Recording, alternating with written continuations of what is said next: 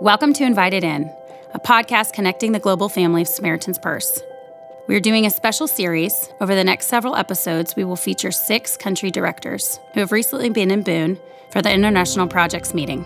This meeting is a time focused on spiritual refreshment, strategic meetings, and country updates. Each episode, you will hear fresh stories from the field. I have Matt Nowry with me, who has been based in Iraq with Samaritan's Purse since 2010. He lives there with his wife, Sarah, and their 3 children. Sarah also works for the Iraq office, serving as the Information and Communications Officer. Matt has played a big role in the organization's work in the Middle East. When the Battle of Control for Mosul began, he led Samaritan's Purse teams to provide emergency relief to more than 284,000 people, including the establishment of an emergency field hospital just 11 miles from the front line. Matt, thank you so much for stopping by and making time for us. We appreciate it. Thanks, Christy. It's great to be with you this morning. Can you start by telling us how you got involved with Samaritan's Purse? Sure. So I started with Samaritan's Purse in 2005. I was asked to be a part of the church reconstruction project in South Sudan, and the initiative behind that was to capture the story of the persecuted church in the South, throughout the South. So I think the guy in me absolutely loved the job. It was 4-wheelers, it was dirt bikes. We got to go all over the South of the country, sitting under mango trees, just capturing the story, sitting with pastors of what had happened and the persecution they faced. It was an incredible time of growth in my own life. I brushed up against a faith I consider the Sudanese giants of faith. I brushed up against a real faith that I had not experienced up to that point. And we were able to just travel all over the South and write down the stories of pastors. We would sit with widows and they would talk about their husband that had been martyred for their faith. We sat with children that had lost mom and dad just from following Jesus. So I was able to spend a few years as part of that project and rebuilding the churches throughout the South. It was an incredible experience.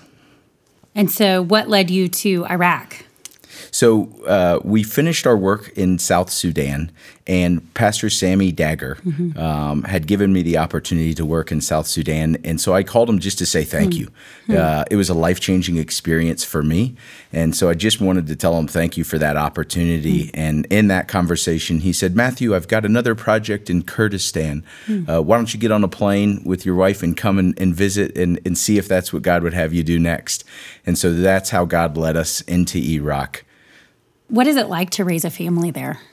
So a lot of people have an image of Iraq that it's a war-torn country, and there are certainly elements of the country that are very dangerous. My mom was not really excited about the idea of when she first heard that we were moving to Iraq. She was even less excited when she found out that her first grandbaby was on the way. I bet. But where we live, we're in the north, the part of the country with the Kurds in Erbil, in the Autonomous Kurdish region. And we've been there since 2010. And Christy, we've absolutely fallen in love with Iraqis. They are the most amazing people. Their hospitality is second to none. So it's a unique opportunity that God has given us with Samaritan's Purse to serve in Iraq. So we consider it a privilege. I mean, if I have a 7-year-old son, a 5-year-old little girl, and a 3-year-old little girl, and if you ask them, where are they from? They'll say the desert. And so it's a privilege to be able to raise a family in Iraq. And I know that's counterintuitive and people wouldn't fully understand that, but it's home for us. It's where God wants us. And we love being there and raising our kids there. So that's all they know. You said she was pregnant when you moved there, so the kids have only known they've been born overseas. in Iraq. That's home for them, and we love it. We've got a great community there. We've got a great church that we're plugged into there, a great team that we get to serve with. You touched a little bit about it, but what is the culture like? Can you explain to us? I know we have a skewed, vision here in America of Iraq.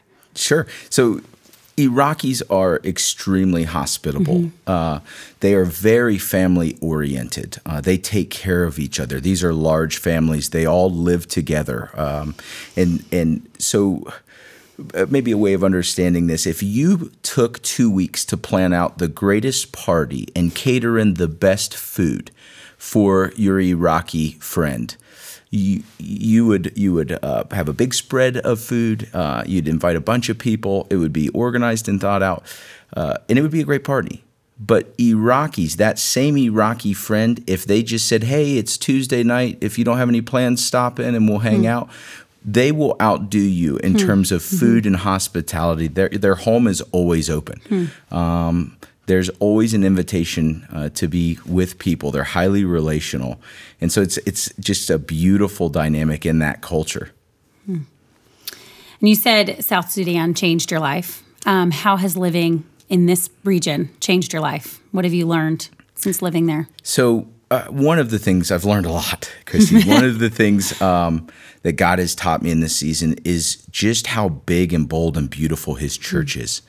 We have the privilege of walking alongside Christians, Orthodox and Catholic Christians, the roots of Christianity. Pastor Sammy would say he very much believes that we're all made from the soil of Iraq, that Adam and Eve were created in Iraq. And he'll say the first sin that ever occurred in the world, he believes, was in Iraq. So our roots as Christ followers began there. And so to be able to walk alongside Christians and put your arm around them and just remind them that Jesus hasn't forgotten about them and that Jesus loves them is a privilege of a lifetime. And that we get to do that as a team is a lot of fun. I've also learned that it is a stronghold for Satan. The Middle East is a very dark place, and we're in a spiritual warfare. And so it's really important that we stay close to Jesus, that we stay prayed up, and that we're reminded who our battle really is against. Satan doesn't want us to be there. He doesn't want light to spread. And so that's on the spiritual side. I think on the personal side, going back to hospitality, I've learned how important it is to open up your home, to spend time with people and love on Iraqis as best you can and build those relationships. It's a part of the world where any real investment spiritually takes time. It takes years. This is not a part of the world that you can just show up and preach the gospel and see lives changed. You have to be intentional. You have to invest in those relationships, and over time, they see the love of Jesus in us. And so we're waiting for those questions of why. Why are you here? Why do you do what you do? And that's always the perfect opportunity to be able to just present Jesus and tell him, because he's commanded us to be here. It's out of our love for him that we're following him, and that's why our family's in Iraq. I'm glad you touched on that, taking time, because I think sometimes we get discouraged, but God tells us, you will reap what you sow. Keep up. Have you ever wanted to quit living in a culture like that where it takes such time? I have. I have. It's been, there's certainly been some dark and discouraging days. Satan is masterful at lying and stealing what God has for you. And there has been times in Iraq that we would believe that the work we were doing didn't matter, that nobody really cared. We missed family. It was lonely. And I don't know exactly why we didn't quit, honestly. But by the grace of God, we were able to just go one more day and continue to follow and trust Jesus. And in that is where we were able to see the miraculous and see Jesus move in ways. There are times that I'll go back and think about, what if we would have walked away? What if Satan would have won in that moment and distracted us from keeping our eyes on God?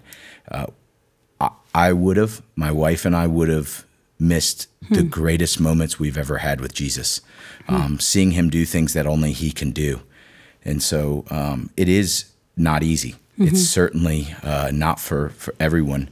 But I think we very much ascribe to the idea that we just want to be where Jesus is working.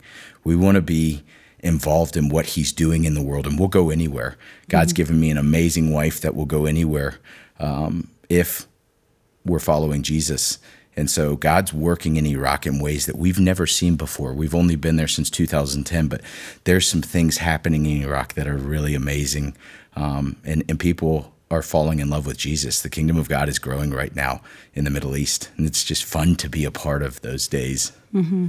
And serving Jesus, I know we're not promised treasures here. We're working for treasures in heaven. We may never see our fruits, but thankfully, God lets us see his fruit sometimes. So can you share a story of where God's letting you cling to those promises, that he's with you and it matters? Yeah, absolutely. So, there's a lot that come to mind. Narrowing it down, I think right now, I'm looking at the Yazidi people group.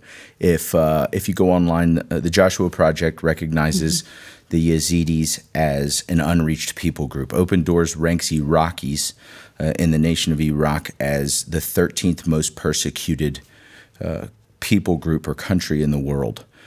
These are not lists that you want to be on, and yet we have the privilege of walking with Yazidis every day. We have a lot of programs built around serving Yazidis, and we're seeing them fall in love with Jesus right now. And so it's amazing to know that they're recognized as an unreached people group, but then in that same day, sit with them and listen to them talk about how Jesus has shown up in a vision or a dream to them. When Jesus shows up, he's undeniable. And you can see in their eyes that they now believe in the same Jesus that we do, and they're following him. And so it's exciting to be a part of seeing God reach a people group that has been unreached. If you tried to provide Jesus or share Jesus with the Yazidis before ISIS came in the summer of 2014, if you went to where they were living, it would not have gone well. They were a closed-off people group. It was very difficult to access them. And yet, very much like stories in the Old Testament, you'll see God will do anything. He'll pursue his people. He loves the Yazidis. And so in this displacement, in this heartache, in this ongoing trauma, there's still an estimated over 1,500 Yazidi women are still being trafficked or are missing. And every week or two, there are one or two Yazidi women that will return to northern Iraq. And so if you can imagine, hundreds of families are still standing watch, waiting for their mom, for their sister to return. So it's an ongoing crisis and trauma for the Yazidi people. And yet, in this displacement, we have access to them for the first time. And so we're able to sit with them. We're able to build programs to try and just love on them and care for them the way that Jesus has commanded us to. And in that, over the last several years, we've seen Yazidis fall in love with Jesus. So it's been fun to be a part of something like that. So when you mentioned ISIS, Samaritan's Purse launched a massive effort to aid hundreds and thousands of families fleeing ISIS. Can you tell us about that effort? Yeah, so from 2010 to the summer of 2014, Iraq was a relatively stable region, especially northern Iraq, where we had offices and where we were living and working. And the best way I can describe it, the first week of August 2014, tens of thousands of people poured into the Kurdish Autonomous Region, into Kurdistan, and people were in shock. The second largest city in Iraq, Mosul, a city of 3 million people, had been seized by ISIS. The Nineveh Plains, the ancient Nineveh Plains, where God had commanded Jonah to go and tell the people to repent. There's tens of thousands of Christians. There's a couple 100,000 Yazidis that over a 3-day period were displaced. And so when we first responded, I remember walking up to people. It was August. It's extremely hot. The average temperature is 120 Fahrenheit every day. And they had taken bed sheets and tied it from one limb to another on a little bush to just try and get out of direct sunlight. Some of the people had died just trying to get across the desert and out of the way, escaping ISIS. And so we walked up and we had food and water, and we were just trying to care for them. And everybody was in shock. You would ask them what happened. You would say, where are you from? And they looked at you, and they were there, but mentally they weren't there. They weren't able to respond. And so it turned Iraq upside down. When ISIS came on the scene, everything kind of flipped upside down and really traumatized the country. In January 2017, Samaritan's Purse opened an emergency field hospital 11 miles east of Mosul. I should talk about. I can't. I'm getting teary just thinking about it. I can't imagine the trauma and the heartbreak that came through those doors. Can you tell us what stands out to you most during that time? It was a life-saving mission. Mm-hmm. It was a project that forever changed the Nowry family, forever changed. If you were a part of the emergency field hospital in Bartella and the Nineveh Plains, your life has been changed. What we expected was that we would be treating men. We thought we would be treating soldiers. We thought we would be treating enemy combatants, ISIS fighters. What we did not expect was that the lion's share of our patients would be women and children. And it was it was a emergency trauma, red patient only hospital, which means to get in the door, to access our services, you needed surgery in the next 30 minutes or you would die. So we were not treating light medical cases. These were life-saving only missions.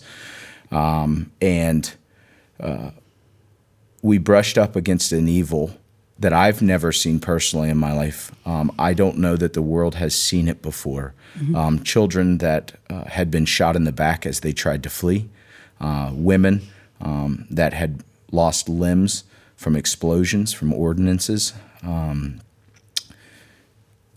There was a moment that I was standing in our emergency room in a tent in the Nineveh Plains, and there was a little boy about 7 years old that was fighting for his life. And I just remember standing there praying over him. I didn't know his name. And he woke up, and through a translator, I began talking to him. And he had lost his legs. So he woke up and realized that he no longer had legs. And I learned the last memory he had was playing soccer with his brother on a soccer field in Mosul. And a guy walked by and pulled the pin on a hand grenade and just threw it at these little boys. He was 7 years old. And at that same moment, he started asking about his brother. And the tent is only 15, 20 feet from one side to the other. And what we didn't know was his brother was in the bed right across from him. And he looked over and he saw his brother. And I just remember thinking, my God, this is evil. What God, what do you want us to do? How it was dark. And I felt like as much as we were trying to help, there was so much more need. It's those kinds of moments. Our staff every day face those challenges of just trying to keep little kids alive. And yet there was some awesome spiritual things that happened in that hospital. There are ISIS fighters that found Jesus in our hospital through translators, and they didn't know that translators were listening. They would say things, Christy, like, we've been lied to. We were told that Americans hated us, that they were the enemy. We were told that Christ was everything that we've been taught was a lie. And we got to see those men ask for forgiveness and pray and receive Jesus. And so through that emergency field hospital, not only were people's lives saved, but eternity was changed, both for enemy combatants as well as these innocent children. Sorry. Someone who sent, my husband and brothers and friends to overseas, and I've only heard of this through war. Hearing it from you is just getting me choked up. Can you share about the resiliency of the Iraqi people? Yeah, I think the world could take a lesson from Iraqis. They are tough people. And yet they have this incredible ability to stay positive. In the same moment that there could be an enormous tragedy with a car bomb and the loss of life, they band together and come together and support one another in very unique and special ways to help each other. I think it can only come from a history of violence and war. Iraqis they're tired of war. and they just want to live at peace. And so I think they are a unique and beautiful people. And I think when you look at Scripture and you look at all, Iraq is throughout the Old Testament. There's lots of references to modern day Iraq. And Abraham, the promise that was given to Abraham, that Jesus would come through his line. Abraham, a lot of people forget, he's Iraqi. He's from Ur in southern Iraq. And so the promise, that the greatest promise I've ever been given is Jesus Christ. And so to recognize that promise came through an Iraqi, it's special to me. And to be just one link in the chain of this incredible history of Christ and Jesus in Iraq, we count it a privilege to just, that God would allow us to come alongside Iraqis and to serve them and to pray that they would find Jesus. It's special. So the clinic we talked about, we handed over. What is Samaritan's Purse doing now in the country? So we've got 2 phases of programming. Right now, what we're seeing, the majority of what we're doing is returnee programming. Those that have been displaced from ISIS, when they came and took Mosul, when they came and took all of the villages in the Nineveh Plains, they've been displaced for several years, and they're now going back. So one area of focus for our office right now in Iraq is helping Christians rebuild their lives. We think it's extremely important that the salt and light of Iraq, the Nineveh Plains, these Christian families that want to return are able to. And so we're walking with them. We're helping them rebuild their homes. We're helping them find jobs so that they can take care of their families. But we have some great ministry programming where we have chaplains, Iraqis, that they've been displaced. They've lost their home, that are able to just sit with these families and cry with them and pray with them and encourage them to go one more day with Jesus. He hasn't forgotten about you. He loves you. And so that's a special project. We're also running livelihoods programming for Yazidis. One of my personal favorites. I can't talk about all of them, but we've got a bee program. I think the best honey in the world comes from Sinjar. The Yazidis make some delicious honey, and so we're helping bring back those things that ISIS destroyed, things that they already know how to do. They had their way of life. They were making a living before ISIS. So we're just trying to find what they already know how to do, and then just provide the funds or the resources needed to help them get started back. We've got a sheep project for shepherds that lost their herds of sheep when they had to flee and go through the desert when ISIS came. And so we're helping them rebuild those herds. And we've got the veterinarian technical training going on. We've got nutrition programming in camps for internally displaced people from Mosul, where we're teaching about the importance of nutrition. If you can imagine, the sanitation in camps is not great. And so one of the things in Iraq that we're facing is that baby formula is very common. Mothers use baby formula. And when they lived where they were, the water was clean enough to do so. But now that they're living in a camp, the water, perhaps it's not clean enough, so a baby gets sick. And so we're trying to teach the importance of breastfeeding. We're teaching the importance of nutrition, how to cook healthy meals. Iraqis know how to eat well. Christy, you can tell by looking at me. We love our kebabs. And so just teaching the importance of vegetables and salad and fruit and how to eat a more balanced, nutritious meal is something that we're doing as well.